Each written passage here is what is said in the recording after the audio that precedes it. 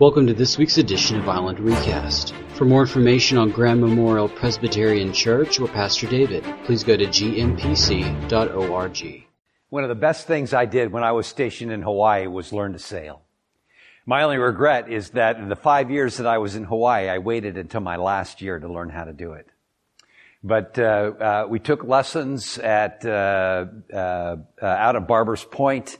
The Air Force had a great little sailing club out there, and we learned to sail on Rhodes 19-foot Rhodes, or in a 20-foot Cal 20s, and we had a great time. And I remember my instructor telling me that there was no way that I was going to be able to tip that boat over.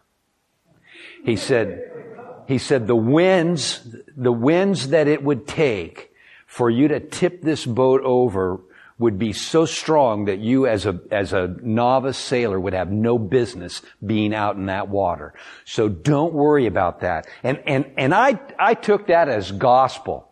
And so for me, I know that you're not going as fast, but for me, there was nothing more thrilling than having a sail full of wind and the lee rail under.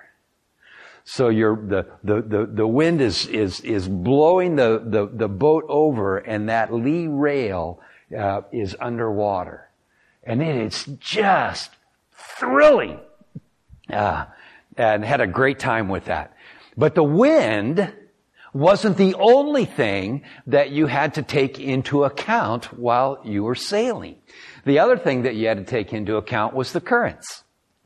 And the currents are always at work, even when there is no wind. When there is no wind, there is still currents, and those currents are moving that boat whether you like it or not. In fact, the challenge is that the less speed that you have, the greater the influence of the current on the boat. And that's not true just in sailing. That's true with any vessel that is out on the water. Think about this for a minute. 1 knot of current is equal to 30 knots of wind. 1 knot of current is equal to 30 knots of wind. 64 knots of wind is a Category 1 hurricane. And normally, you're thinking that normally the ocean is running at about 4 to 5 knots. That's a lot of power, and that's a lot of force. And you're sitting there thinking right now, so what? What does this have to do with our faith? What does this have to do with our trek through the book of Hebrews? It has everything to do with our trek through the book of Hebrews, and everything to do with our faith. Because just like there are currents in the water, there are currents in our culture. And we need to pay attention to the current events. See what I did there? If you have your Bibles, I would ask you to open them to the 2nd chapter of the book of Hebrews. If you were here in the sanctuary, I'd tell you that it's in the Pew Bible on page 968. As we move into this 2nd chapter, we need to remember what we learned from the 1st chapter, as the writer of Hebrews is stressing upon us the importance of recognizing that Jesus Christ is Lord. There was this weird theology that had developed in the 1st century among the Jews, recognizing and understanding the transcendence of God, that God is so wholly other that He was totally unapproachable. And so they developed this theology that it was the angels that intervened, that took the words from God, and indeed angels are messengers from God. They bring God's word to us. But there was also this understanding that the angels would carry our words back up to God. And the writer of Hebrews wants to dispel that. He wants them to understand that Jesus Christ is God, and that through Jesus Christ we now have direct access. Direct access. We don't need intermediaries of any kind. That Jesus reigns. That He is greater than the prophets. He was greater than the written word. He is that written word become flesh, dwelt among us, showing us the face of God, teaching us how to live according to God's moral principles, measuring that with grace and mercy. He goes to the cross to take care of the issue of sin so that we can be pronounced righteous before God's court. He's raised from the dead, and that power of being raised from the dead is at work within us through the Holy Spirit, transforming us into the image of Jesus Christ. He ascended into the heavens where He reigns. He rules. He's in charge. He's the man. He's holding all things together by the power of His Word. So what? Listen to what the author of Hebrews says in this second chapter. We must pay more careful attention, therefore, to what we have heard, so that we do not drift away. We need to pay more careful attention, therefore, to what we have heard, so that we do not drift away. And what are the things that will cause us to drift away from this church, or from this truth, if not for the currents of our culture? And we recognize that there is a battle within this culture. Things are changing. They're changing. Some people are rejoicing. Some people are mourning. But the nation that we live in is not the nation that was founded in the beginning, in 1776. Again, John Adams made the statement that our Constitution is for a religious and moral people and is wholly inadequate to govern any other kind.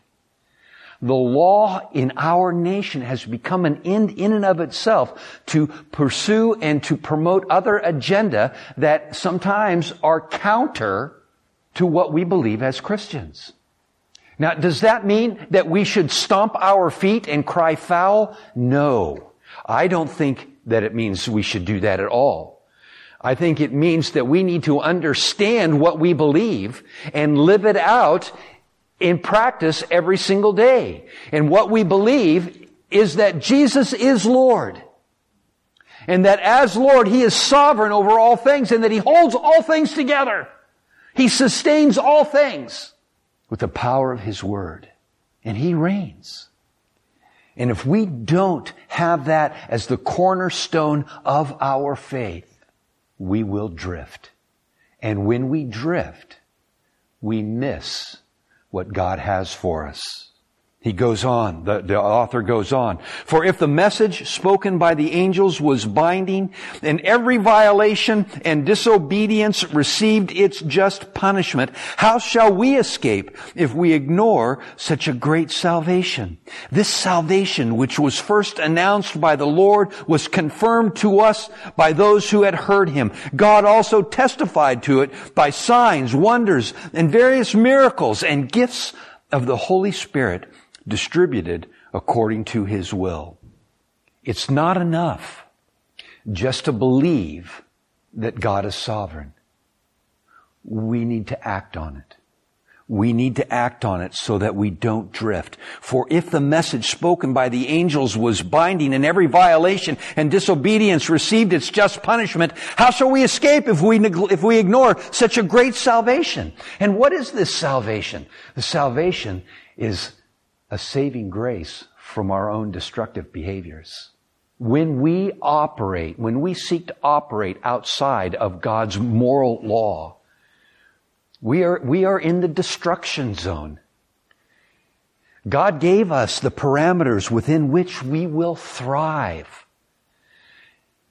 And if we step outside of that, we will suffer the consequences. Our actions have consequences. That's the price of being significant. And in the Old Testament, the laws were set up and there was punishment that was meted out when those laws were violated. And the whole sacrificial system was set up so that we might recognize that sin has consequences. Jesus comes along and He deals with that once and for all, once and forever.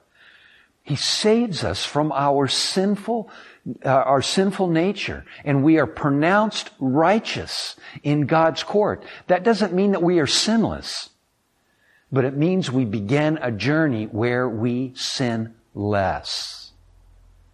God takes sin very seriously. In our nation, in our day, we don't. You know what? And I get it. I understand it. We want to be kind. We want to be nice. We want to affirm people. We want to say that you are loved. And you know what? There is a sense in which we do affirm that people are loved. God so loved the world.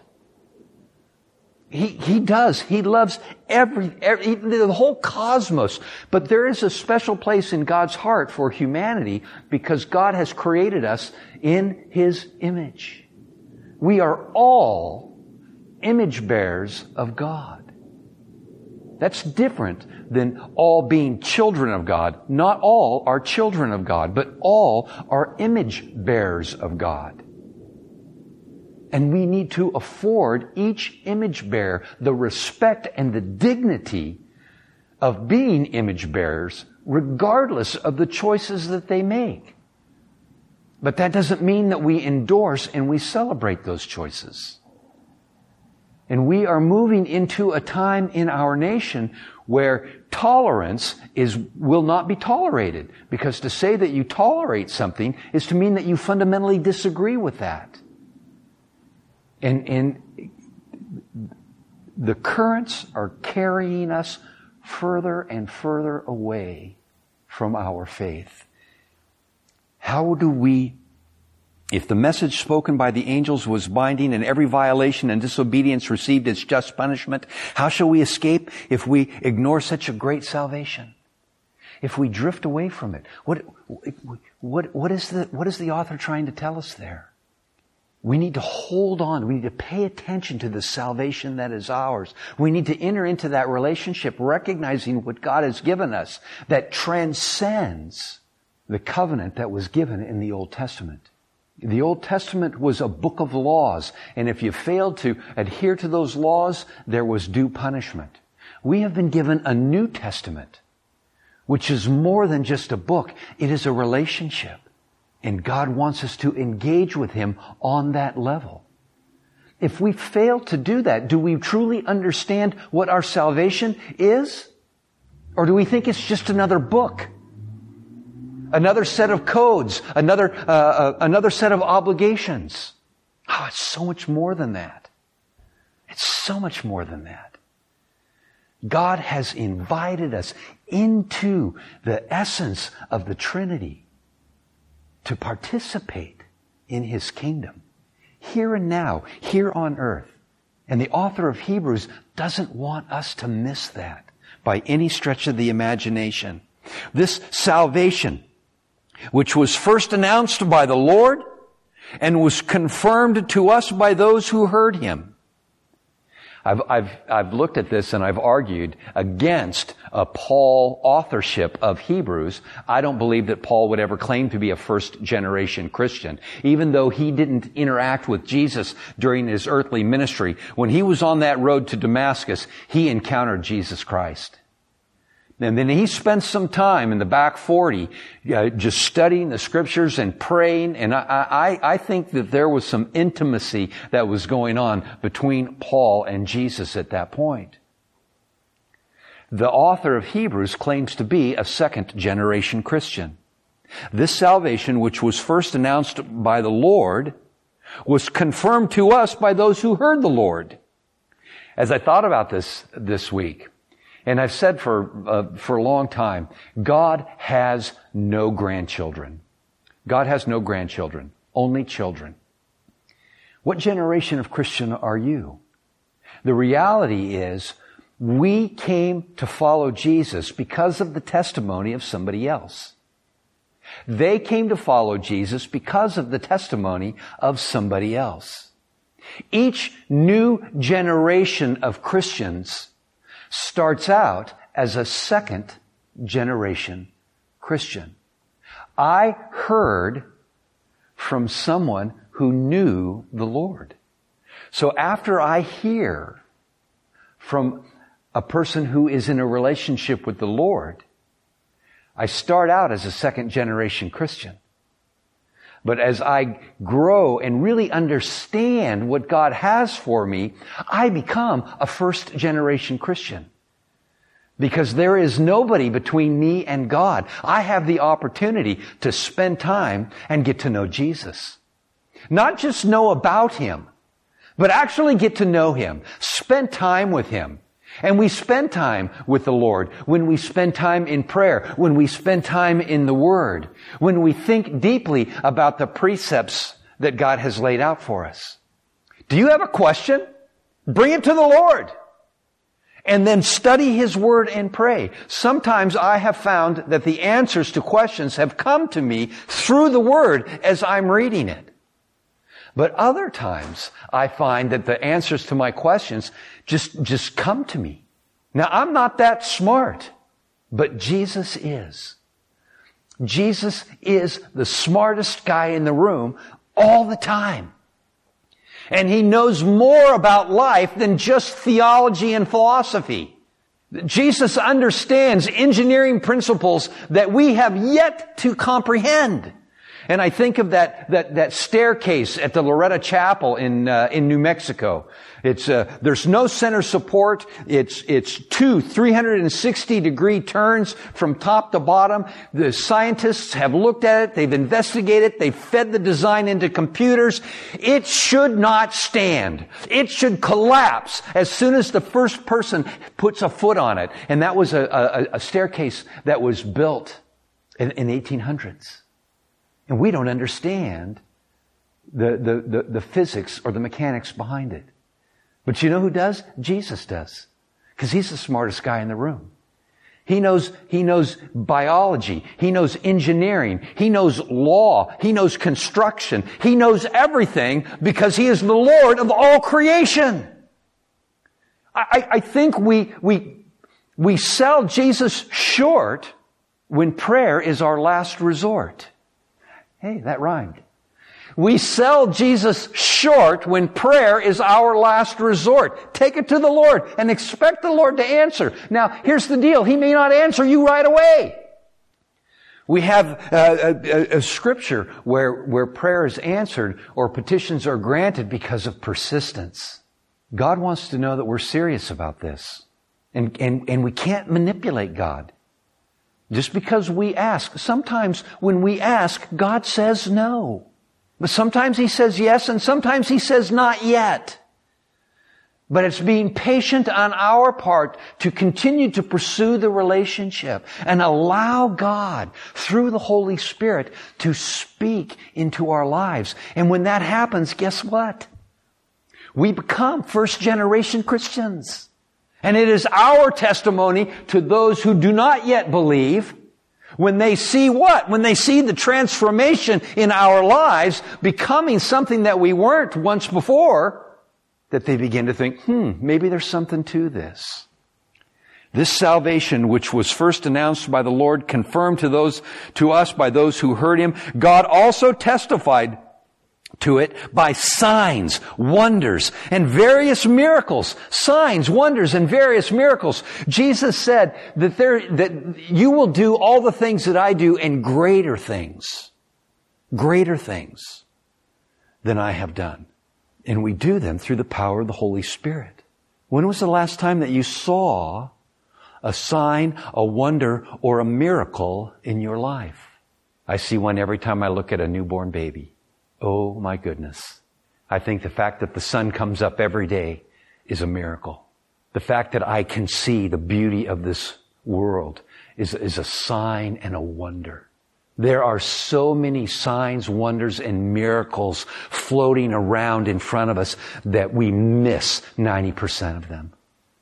We think sign, wonders, and miracles, and we want fireworks and smoke, we want the spectacular.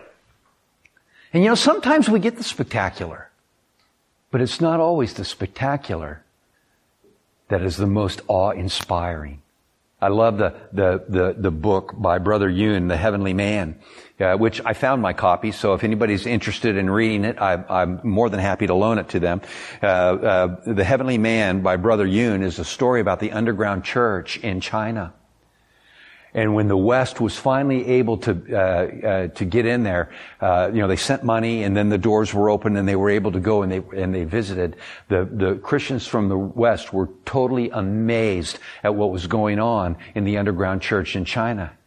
The miracles, the signs, the wonders. One observer said, "This is stuff right out of the book of Acts.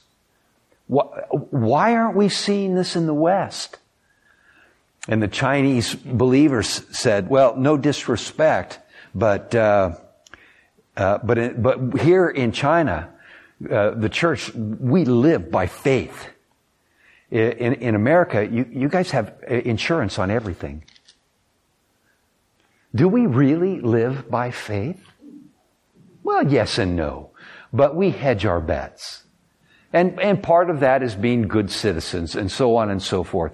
But I think if we really understand and spend the time cultivating the relationship with Jesus that is available to us, that we would see and recognize more of the signs, wonders, and miracles that are occurring right before our very eyes. And I think the most dramatic miracle that could ever be seen by anybody is a transformed life.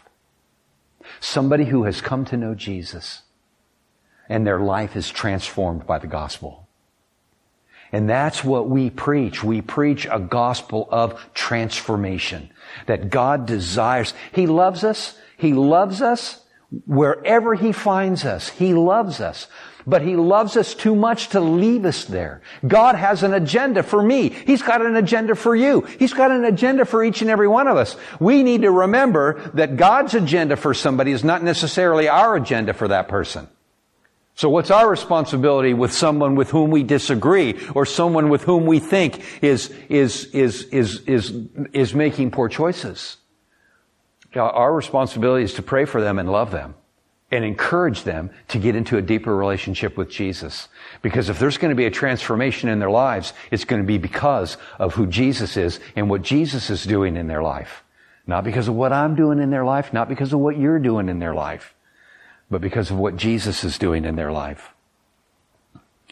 God testified and continues to testify to this great salvation that is ours through signs, wonders, and various miracles, and the gifts of the Holy Spirit distributed according to His will.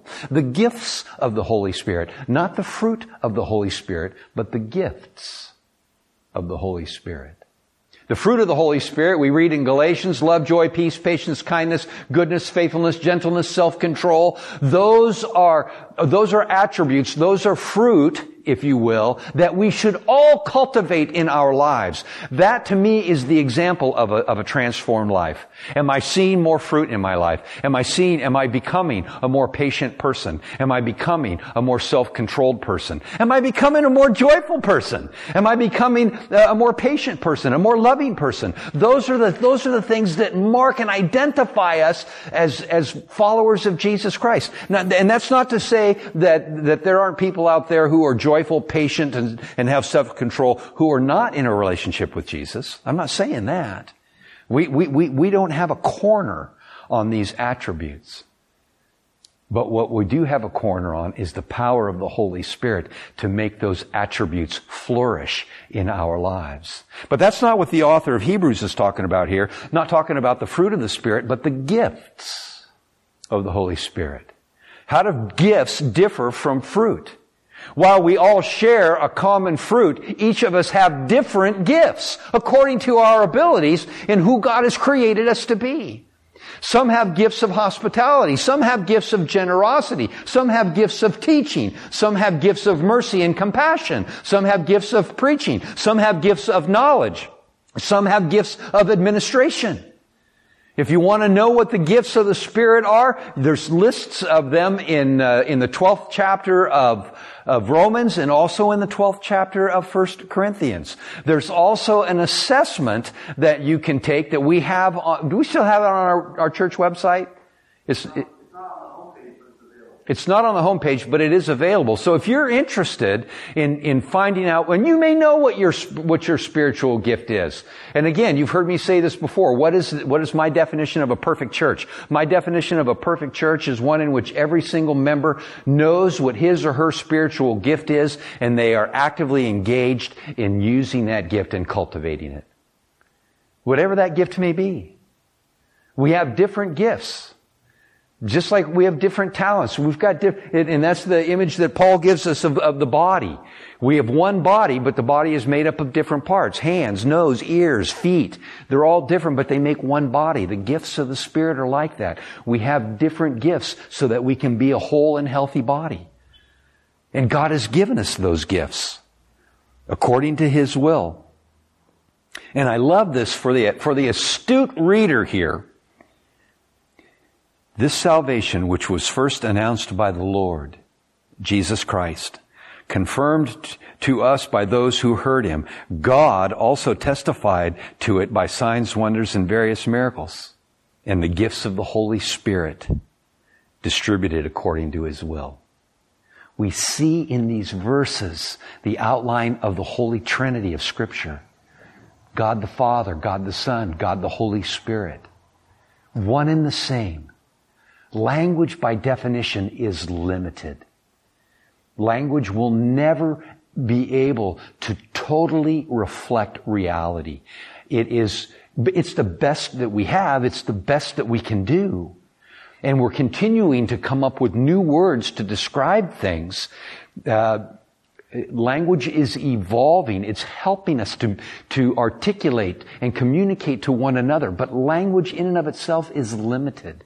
So when we start talking about the Trinity in Scripture, we can get all wrapped around the axle trying to figure out, well, how is it that Jesus is God and God is Jesus and the Holy Spirit? And when Jesus was praying to His Father, who was He talking to? And when Jesus was here on earth and the voice from heaven came down and said, "This is my Son in whom I'm well pleased." I mean, it can drive us crazy.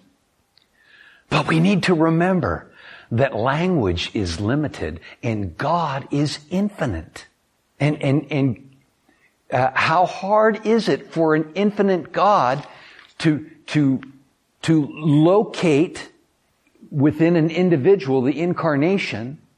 And do we think that the incarnate Word of God is the whole and totality of an infinite God?